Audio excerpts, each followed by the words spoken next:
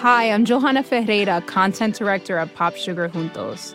Juntos is all about celebrating Latinx culture, pride, our many intersectional identities, and joy. Thanks to support from Prime, there's so much to get into over at Juntos this month. From conversations with the Latinx minds behind our favorite new movies and resurrected TV shows, to thoughtful celebrity commentary and exclusive interviews with some of the biggest Latin music artists today. And it doesn't stop there. Get more of the music, movies, and shopping you love on Prime. Whatever you're into, it's on Prime. Visit Amazon.com/Prime to get more of whatever you're into, from streaming to shopping. And get all of our latest coverage at popsugar.com/juntos. Con amor, Johanna. Support for this show comes from 9 West. Winter's finally coming to a close, but you might still thaw the very ground beneath your feet with the hottest new trends from 9 West. Nothing beats the confidence the perfect little piece can give you. And their new collections of footwear, apparel, and accessories will let you take on the world in style. Use their Need It Now edit, also known as the 9 Edit, to search effortlessly through trends like Western-style boots, loafers, and more. It's time to wear our confidence, ladies. We can't be contained, because this spring at 9 West, we are infinite. Buy now and get 15% off with code PODCAST24.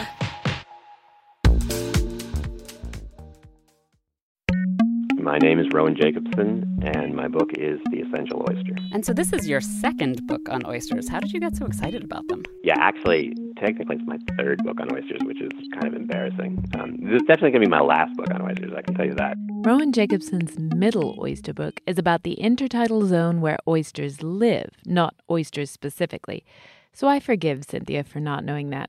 Cynthia is usually very good at research. Thanks. I was a little concerned when he said that. But Rowan is, in fact, an oyster expert. His first book on the topic was The Geography of Oysters. Now he has a gorgeous new book out called The Essential Oyster. My partner Tim called it oyster porn. And anyone who knows us knows we love us some oyster porn. But if you don't know us, we should say you are listening to Gastropod, the podcast that looks at food through the lens of science and history. I'm Nicola Twilley. And I'm Cynthia Graber. And this week, Rowan Jacobson will take us on a tasting tour around the world. We'll get into the science of oyster flavor and oyster biology and the history of oyster cultivation. Can we start with the shucking of the oyster? Because to me, that's part of the whole gestalt. Great. Yes. So you've got this shellfish that's enclosed in its shell. So your first step is to get it open. And, it's a little bit of a battle usually, but you almost always win, which is kind of nice. It's good to start with a little victory. And then you open up this creature, this denizen of the sea. The smell is just like that classic tide pool smell. So to me, it's very transporting because you're immediately just right there on a rocky coast somewhere or on the beach. Then you pop it in your mouth. And for some people, that is the first challenge because an oyster is a lot squishier than most food we tend to eat. So there's a bit of a slime factor. But once you've eaten enough oysters, that's actually a plus because you're anticipating it, and it's just part of that, that primal tide pool experience. Then you usually get a wave of salt. And it depends on the oyster because some oysters are a lot saltier than others. But you get this wonderful hit of salt. But then you kind of give the oyster a few half-hearted chews. And as you do that, there's this little hint of sweetness that follows up after the salt. And then after you swallow the oyster, then you sort of get this lingering, like these weird little just like pulses of flavor on the finish that can be all over the place. I'm hungry now just listening to that description. We're always hungry during our episodes. But Nikki, I've eaten so many oysters, and I still don't really get just what it is when I'm looking at it. It's not like a leg of chicken. You know exactly what you're eating. But what is an oyster? All right, so an oyster is a bivalve, meaning it has two shells, like a clam or a mussel. And it's a filter feeder, like all other shellfish. So what it's doing all day and all year long is it's attached to a rock or another shell, and when it's covered with water all day long, its shell's cracked open and it has these gills, and it's just pumping water across its gills and filtering out the phytoplankton, the little single-celled plants. And that's what it eats. They just filter algae all day long and eat the algae and convert it into flesh. But what are we actually eating? What is that blob? I mean, are we eating its brains? You're not eating brain because they don't have one. They're super simple. You're definitely eating belly and muscle and gills and the whole digestive tract, and there is a little heart. Like if you look at an oyster, the plump end of it is the belly, and then in the center you'll see a little round disc that's kind of ivory colored. Looks kind of like a scallop muscle, and it's the exact same thing as a scallop has. That's the little muscle it uses for opening and closing its shell. That's another thing that I think is it kind of puts oysters in a different category. Is we're eating an entire animal, and that's pretty rare these days for most of us. It's kind of interesting. The mix of flavors and textures with an oyster is all because of the different anatomy. Like the belly is really soft, and it kind of pops almost like a soft-boiled egg when you bite into it, and it tends to be salty inside. And the muscle is chewier and has the sweetness to it. So you mix those two together, and you get the full oyster experience. It turns out you can even see the heart beating. All oysters have kind of a flat side and a curved side. If you check the curved side with a really sharp knife, really carefully, so you haven't cut into the body of the oyster at all, you'll see that disc of muscle that you've just cut free, and sort of like nestled into one side of that muscle, you'll see a little tiny kind of oval-shaped, more translucent, what looks like part of the muscle, but that's actually the heart. And it's almost got a little bit of a drum curve to it, and you'll see it pulsing if you've done your job really well. That's a little freaky. I don't know if I want to see my oyster's beating heart before I slurp it. It feels a little Hannibal Lecter. If you miss the beating, you wouldn't even know it's a heart, though. The blood is entirely transparent. That's even more freaky, to be honest. Basically, seawater is what an oyster uses for its circulatory system, for its blood. So whatever the salt level is of the water it's in is going to be the same as the saltiness of the oyster. And so, like, I can eat an oyster blind and tell right away whether it came from an area that was exposed to the ocean, so it's going to have an oceanic level of salinity, or whether that oyster came upriver from brackish waters where a lot of fresh water was mixing, like somewhere like the Chesapeake, and the salt's going to be hardly detectable. Okay, so some oysters are just lightly salted, and some are a salt explosion in your mouth, all depending on the saltiness of the water they grew up in. But that's not the only way the oysters can taste different. There's hundreds or thousands of different species of plankton that oysters are feeding on. And so just like, depending on what you feed a pig, it's going to influence the flavor of the meat. The oysters are just like little pigs. So one thing I've noticed is oysters that grow near salt marshes tend to get that grassy olive taste. It's like an astringency like you get with olive oil. And another thing that is really, there's just a little bit of science on it, but we used to think oysters really just ate plankton from salt water. But it's turning out that they especially in times of year when there isn't that much plankton in the water, they'll actually feed on a lot of vegetal material that's washing downstream in rivers.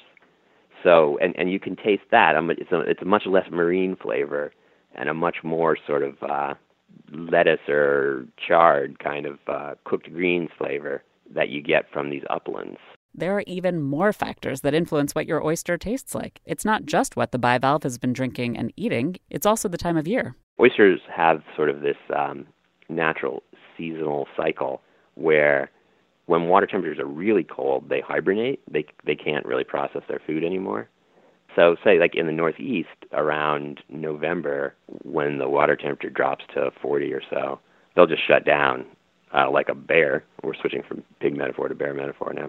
They'll just hibernate until, say, April when water temperatures warm up. And just like a bear, oysters will fatten themselves up as much as possible to get ready for hibernation. So they will gorge through September, October, and November and get really fat and really sweet. That's when you really get that amazing hint of sweetness. And it's because, A, because they're just so full of food, but also B, I think probably as a defense against really cold temperatures, just like other animals and plants, they'll develop some natural antifreezes in their body, and those tend to be sugary. So in that November-December time period, it's going to be just sweet and wonderful. That's the peak for a lot of oysters. Then through the winter, that will hold. It'll still be firm and sweet. And then as spring hits, then you'll get more of those grassy flavors as it starts to feed on some of the new plant sources that are out there. And then as summer hits, it starts to think about reproduction. So it diverts all the energy that it was building into its body as food reserves in the fall. Now, as it's eating, it's putting all this energy into building gamete. And at that stage, it tends to taste pretty gamey. So summer oysters definitely tend to be the least tasty of the year because you're basically eating a lot of sperm and eggs. But then once the oysters have ejected all that into the water column, which usually happens in July or August, then they're really skinny, and you'll see it. If you see an oyster that is basically translucent, just looks like a bag of seawater, that's because it is. And it won't have a whole lot of flavor other than the salt of the seawater. And then it'll start to rebuild its body through the fall. So there is some truth to that old rule about not eating oysters in months that don't have an R, right? Yes, there is, and now the whole oyster industry is mad at me for saying so. But everyone's like oysters to be a year-round product, and you can certainly safely eat them year-round, but they definitely taste the best in late fall, early winter, and then again in like late spring. This annual flavor variation is slightly different in warmer waters. Oysters from the Gulf of Mexico don't go through such a dramatic spawning season in the summer and a plumping up time in the fall. So they're more evened out throughout the year in the Gulf. Oysters have been doing their thing on coastlines all around the world for millions and millions of years. They are very ancient indeed. And then, when humans showed up just a few million years ago, we started eating them. Archaeologists think we originally used oyster shells as spoons, and in ancient Greece, voters sometimes voted by making a mark on the inside of an oyster shell. Oysters have been popular everywhere they've ever showed up. Romans were big into them, and just like us, they had their oyster appellations. They knew that oysters from certain places were particularly tasty, and they were imported oysters to Rome from all over Gaul. France has always been a particular oyster hotspot, and is to this day. The ancient Romans loved their oysters. They shipped them in bathtubs full of ice and served them on the half shell with a sauce made of pepper, lovage, egg yolk, vinegar, olive oil, wine, and their version of fish sauce. Yum? I'm not sure. They even baked a special bread to go with their oysters. I guess maybe the original oyster cracker. Native Americans loved their oysters as well. This continent has been home to oysters for millions of years, too. Lots and lots of oysters. You can find middens, which are mounds of old shells, up and down both the East Coast and the West Coast that go back thousands of years. They were definitely a core food for the Native Americans. And these middens, like you picture like a little shell pile, but they're like hills. Entire neighborhoods built on some of these middens. Those were the hills made of discarded shells. The reefs of living oysters were even bigger. When the first settlers hit the New World, they ran aground on oyster reefs. John Smith was stuck on one for a while in Virginia in 1608. He actually camped on it. That's how big it was. Some of these reefs were 20 miles long. Some biologists actually estimate that New York Harbor contained half of all the oysters in the world at one time. Pearl Street in Lower Manhattan, built on a midden and paved in oyster shells. And there's good reason we've been eating them for as long as we have. They're delicious, yes, but they're also incredibly good for you. They're a great source of protein. They're the highest source of zinc you can find in food. They also have an incredibly high amount of vitamin B12 and vitamin C. And one oyster can contain as much calcium as a glass of milk, which is surprising to me. But exciting. More reasons to eat oysters. But all of those oyster lovers of history weren't enjoying the ones we eat today. They snacked on wild oysters. And you won't find those on many oyster bar menus these days. There aren't that many wild oysters left. Like, you don't see too many wild ones on the market anymore. Well, it's kind of funny because, like, we have this mentality from other foods like fish where we always want the wild ones, right? Like, farmed isn't as good. You want those wild flavors. But with oysters, I found that generally the farmed ones are totally superior in every way to the wild ones. Wild oysters are, it's kind of like they've dropped onto whatever spot they could find. It's probably not a great spot. They're probably competing for food with a bunch of other oysters that are packed in with them. So they tend to be long and skinny, and, a little bit emaciated compared to the farmed ones who have it easy, so they're like nice and fat. And oysters aren't like salmon that have to swim, so it's not as if they're missing out on their cardio if they're farmed rather than wild. Really, they're still living the same life a wild oyster would lead, except they've got lots of space and lots of food and protection from predators. So they tend to just be a lot more plush compared to the skinny wild ones. Farming oysters has a long history too. Even in the Roman era, actually, there were people who were quote-unquote farming oysters, but it wasn't like we farm them now. The Romans would first seed oysters in calmer waters so more of them would survive, because the oyster survival rate in the wild is only 1 in 10,000. Seeding them in calm waters gave the oyster babies a better chance to grow. Then the Romans would take the little baby oysters on twigs and move them to areas with good current and the right salinity to plump up. And they did this kind of sort of farming method for 2 reasons. One, they were starting to eat down the stock of wild oysters nearby, and this boosted the harvest. And 2, the resulting oysters were fatter, plusher, as Rowan would say. The Romans weren't the only ones who started the early oyster semi-farming system. The Greeks did something similar using broken pottery. So did the Mesoamericans. The Japanese moved their oysters with bamboo and leaves. No one knows exactly who invented the technique or when, although some ancient Chinese sources put oyster cultivation back as far as 4,000 years ago. But we didn't, like the modern style of oyster farming, which has really sort of taken oysters to the next level in different ways, it really kicked in when we figured out the whole hatchery concept, which was mostly in the 1970s. Support for this show comes from 9 West.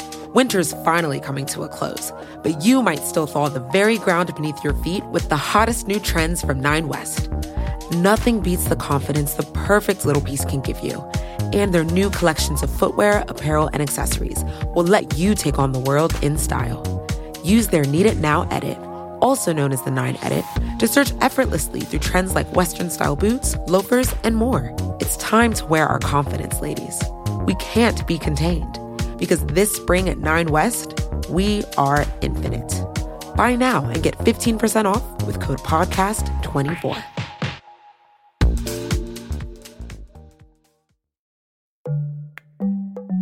This episode of Gastropod is brought to you in part by the Delta Sky Miles Reserve American Express card.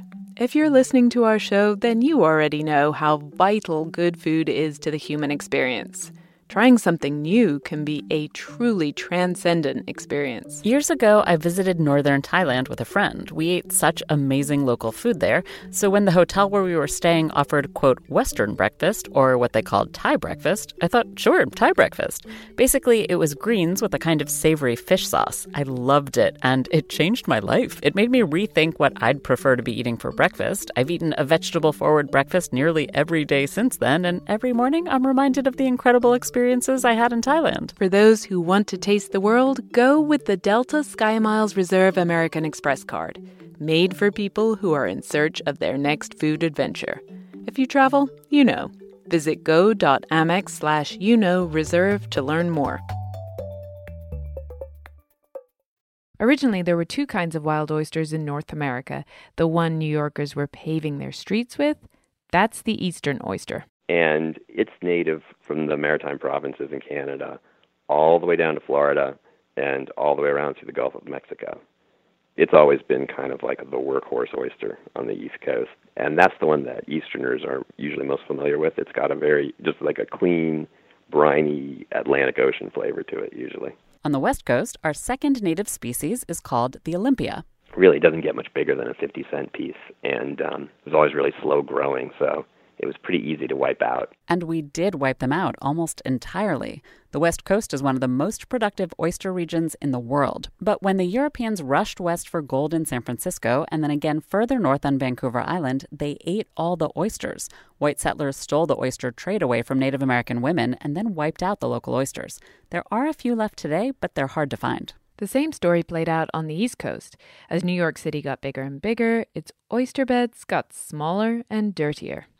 Oysters were being over-harvested, sure, but it also did not help that we were emptying raw sewage into their habitat. The last wild oyster bed in New York Harbor was closed for harvesting in 1927. But the wild eastern oyster hung on further south. Louisiana, even after the East Coast had lost all its great wild oyster beds, the Gulf was just such a productive spot for oysters that Louisiana was just still full of millions and millions of wild oysters. Until 2010, that's when BP's oil spilled throughout the region. Louisiana lost more than 50% of their wild oyster beds. It was complete devastation. So yeah, today we mostly eat farmed oysters, which, like Rowan said, are definitely plusher. More plush? Whatever. And we have more than just 2 types. In fact, there are 5 types grown in American waters these days. The eastern and a few remaining Olympias, and 3 others besides. On the West Coast, the big oyster is called the Pacific oyster, and it's actually native to Japan. And it's got a much more sort of cucumbery, melony, fishy flavor to it. And it came in like the 1920s and 1930s after we wiped out the native oyster on the West Coast. Then there's 2 kind of wild cards. One's called a Kumamoto, which you probably had. It's the most popular oyster in the country now, probably. Also from Japan originally. Smaller and sweeter than the Pacific oyster, and a little harder to grow, but can be sold for more money because it's so popular and a little bit rarer. So you're seeing more and more Kumamotos on the West Coast. The 5th oyster is the Bellon, which is native to France. It was brought to Maine in the 1940s, but people there couldn't figure out how to farm it, so they just dumped their stock off the coast. And like 30 years later, these beautiful beds of Bellon started showing up off the Maine shore, wild. And they've since spread down about as far as Cape Cod, and they're all over the place, from Cape Cod up to Maine, always lurking in these low water spots. Like Rowan says, the Bellon is native to Europe. If you've ordered oysters in France, you've probably eaten Bellon. They are super intimidating. They taste, people have described it as coppery, but coppery kind of doesn't really do justice. It's more like licking a piling, or something. It's there's a touch of creosote, and there's a lot of fish sauce in there. Noisette is the word that the French use to describe the flavor. So there's definitely a little hazelnut in there too, but it's like hazelnut crossed with fish sauce. It can be really great, but it can also be just like really freaky, and it leaves it's like when you touch your tongue to a battery terminal and you get that little hint of electrical shock. No, actually, I've never done that before.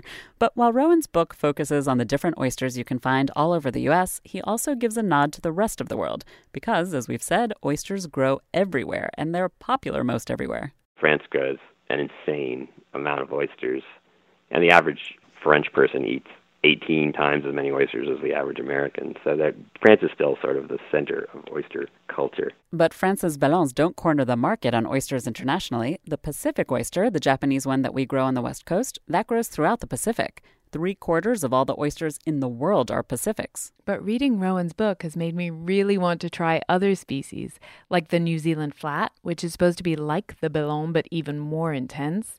And he describes the Sydney rock oyster as the Yukon gold potato of shellfish. So basically, super buttery and creamy. So those are all different oyster species. But then within each species, there are also hundreds and hundreds of different varieties. Right. So it's just like with wines. Like, there's all these different wines that are made out of Chardonnay grapes. But depending on where they grow, they'll be named for the place they grow, or they'll be named for the winemaker or whatever.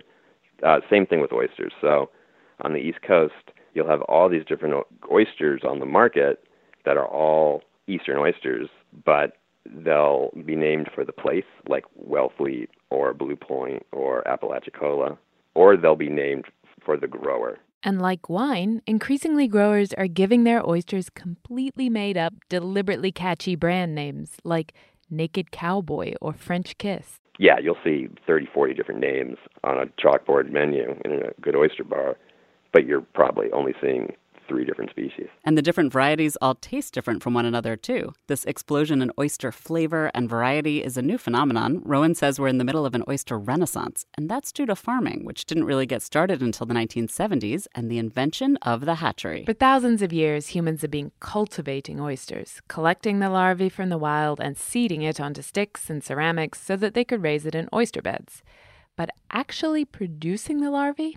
Taking control of oyster reproduction the same way we do with our other livestock animals?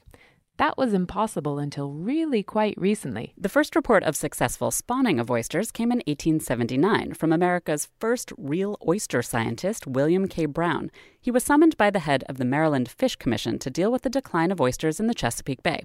And so he spent a long and disappointing summer shucking oysters, hoping to find a baby in there. At the time, scientists believed lady oysters got pregnant just like lady women. So why couldn't he find an oyster embryo in a single shell in the Chesapeake Bay? History does not record why William Brown decided to scrape out the sperm and egg from ripe oysters, put them in a jar full of water, and give them a stir.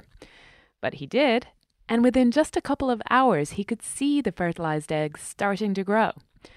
Of course, it took another 100 years and even more declines in the supply of wild oysters before West Coast researchers figured out how to take artificial oyster reproduction to scale. But today's commercial hatcheries are basically a big, high-tech version of William Brown's glass jar. They basically take the studliest moms and dads, put them in a little hot tub together, turn up the water so the oysters think it's high summer, which is breeding season. All the sperm and eggs get shot out into this little hot tub, and so you get really high success rates, and then they put in crushed sand or shell for the oysters to attach to.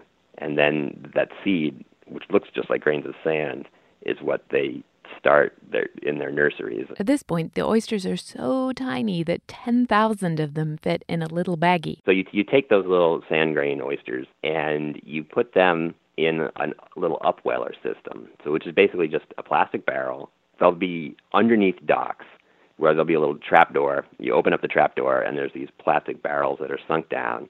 There's a little pump that's pumping water constantly in and out so that there's a fresh source of food. And you've got these little tiny grains of sand that then turn into little sesame seeds in a few days. And they'll double in size each day at that stage.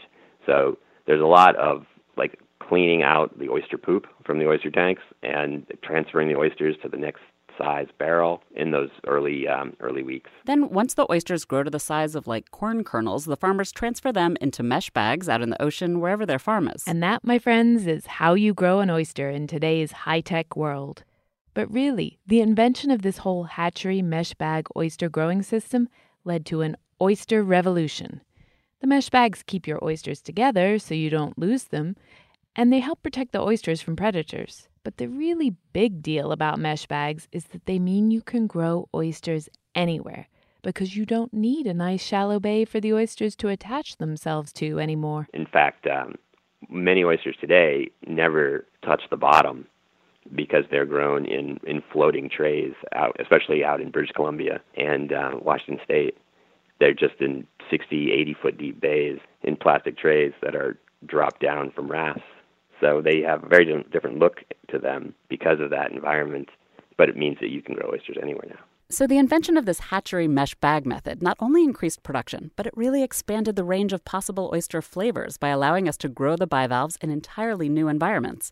Even more recently, oyster farmers have developed a bunch of new farming techniques that also change oyster flavor and texture. Part of the oyster renaissance is that farmers have gotten much more sophisticated about what they do in those end stages to affect the final oyster, because it can make a huge difference. If you just keep them in bags on the surface, it's a pretty easy environment for them. They're going to grow long quickly, but if it grows too quickly, it kind of doesn't have that much essence to it. So instead, farmers put the oysters down on the bottom of the bay, where they can't get as much food.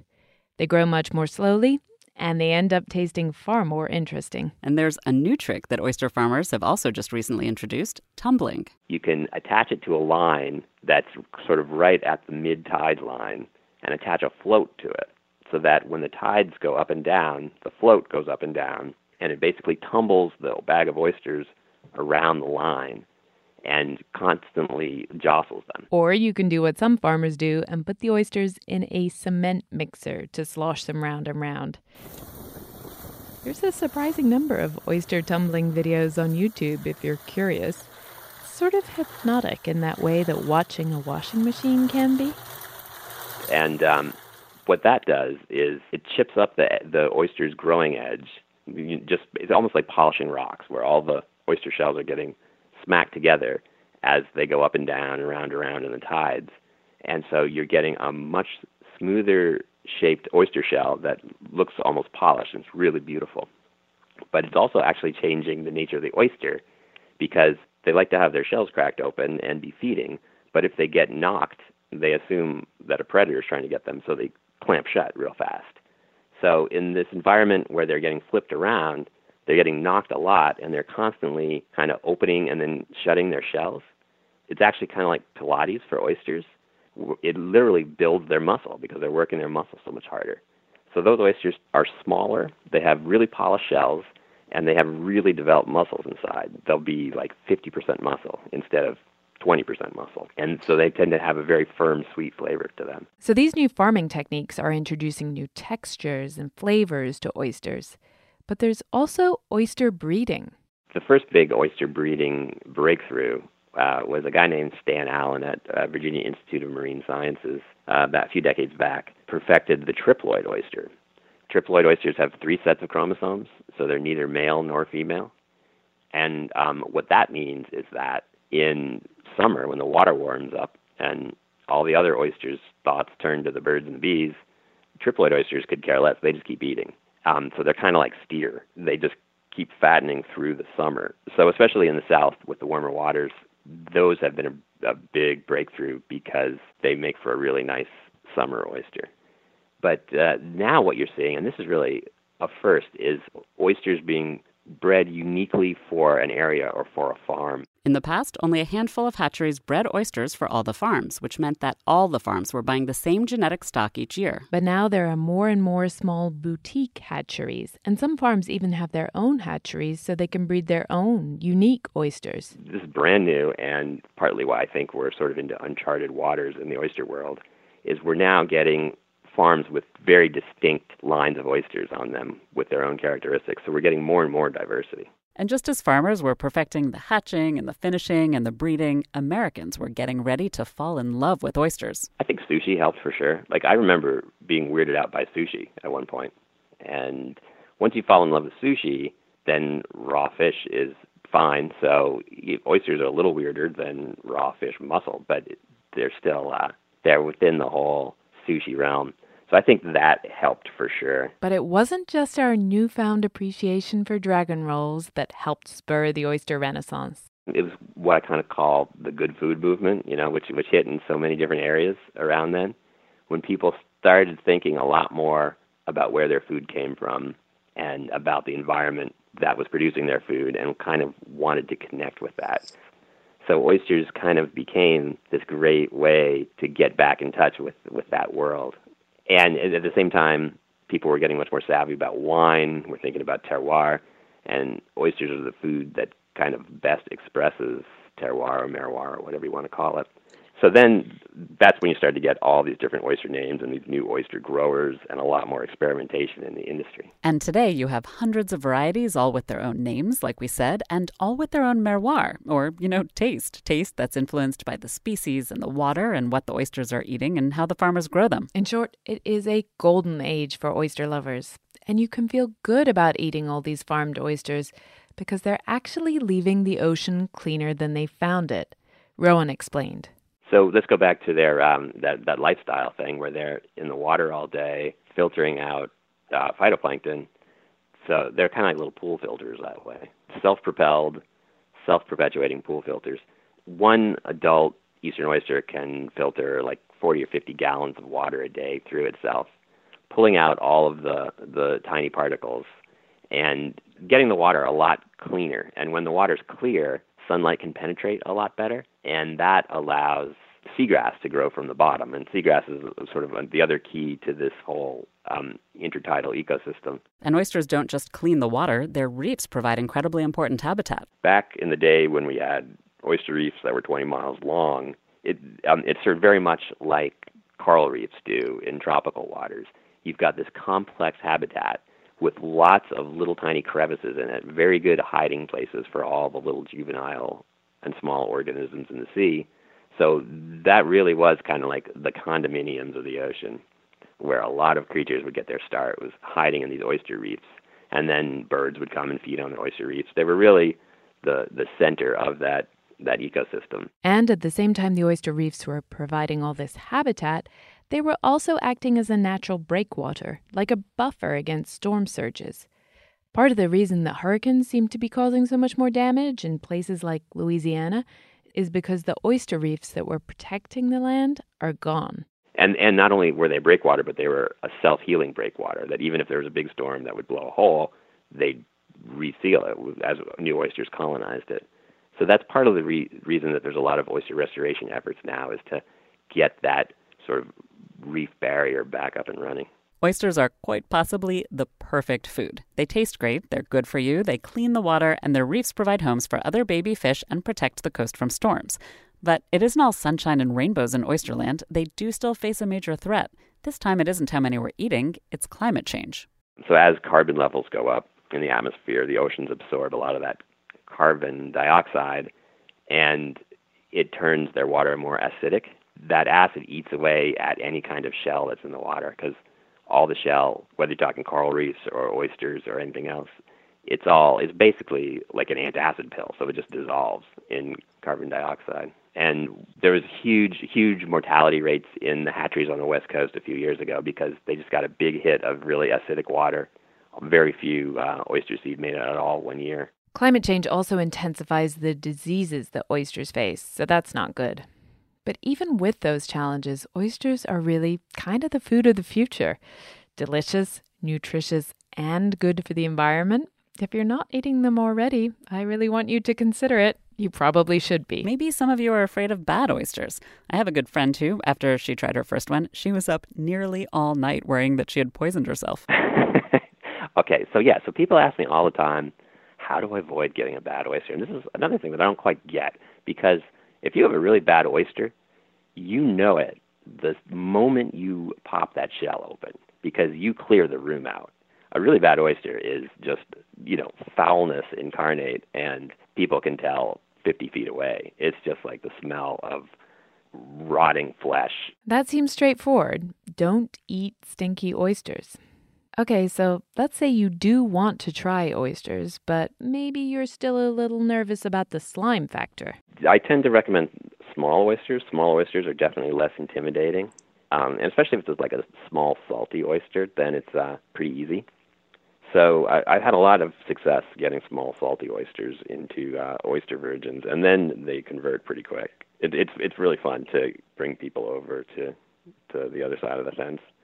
But now is actually a really, the best time ever for getting people onto that side of the fence, because there are more of those small, cute oysters on the market than ever before. The whole market is tending to skew toward less intimidating oysters, which the old school people grumble about, but I think it's probably a good thing. I was an oyster virgin until 2010. I tried them in France, and then a couple months later, this is when I really became genuinely obsessed. I walked into Island Creek Oyster Bar in Boston and had oysters from Cape Cod.